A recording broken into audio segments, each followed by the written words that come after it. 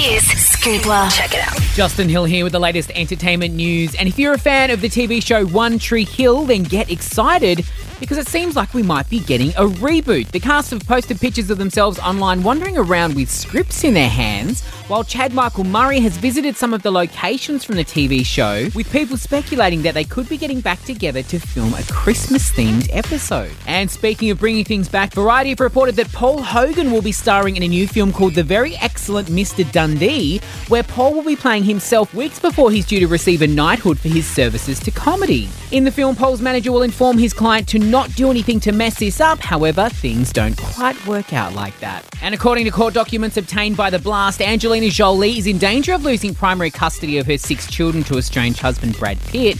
The primary custody loss could happen if the changeling star doesn't attempt to improve her relationship with Mr. Pitt. To get the full details on this story, head to hit.com.au.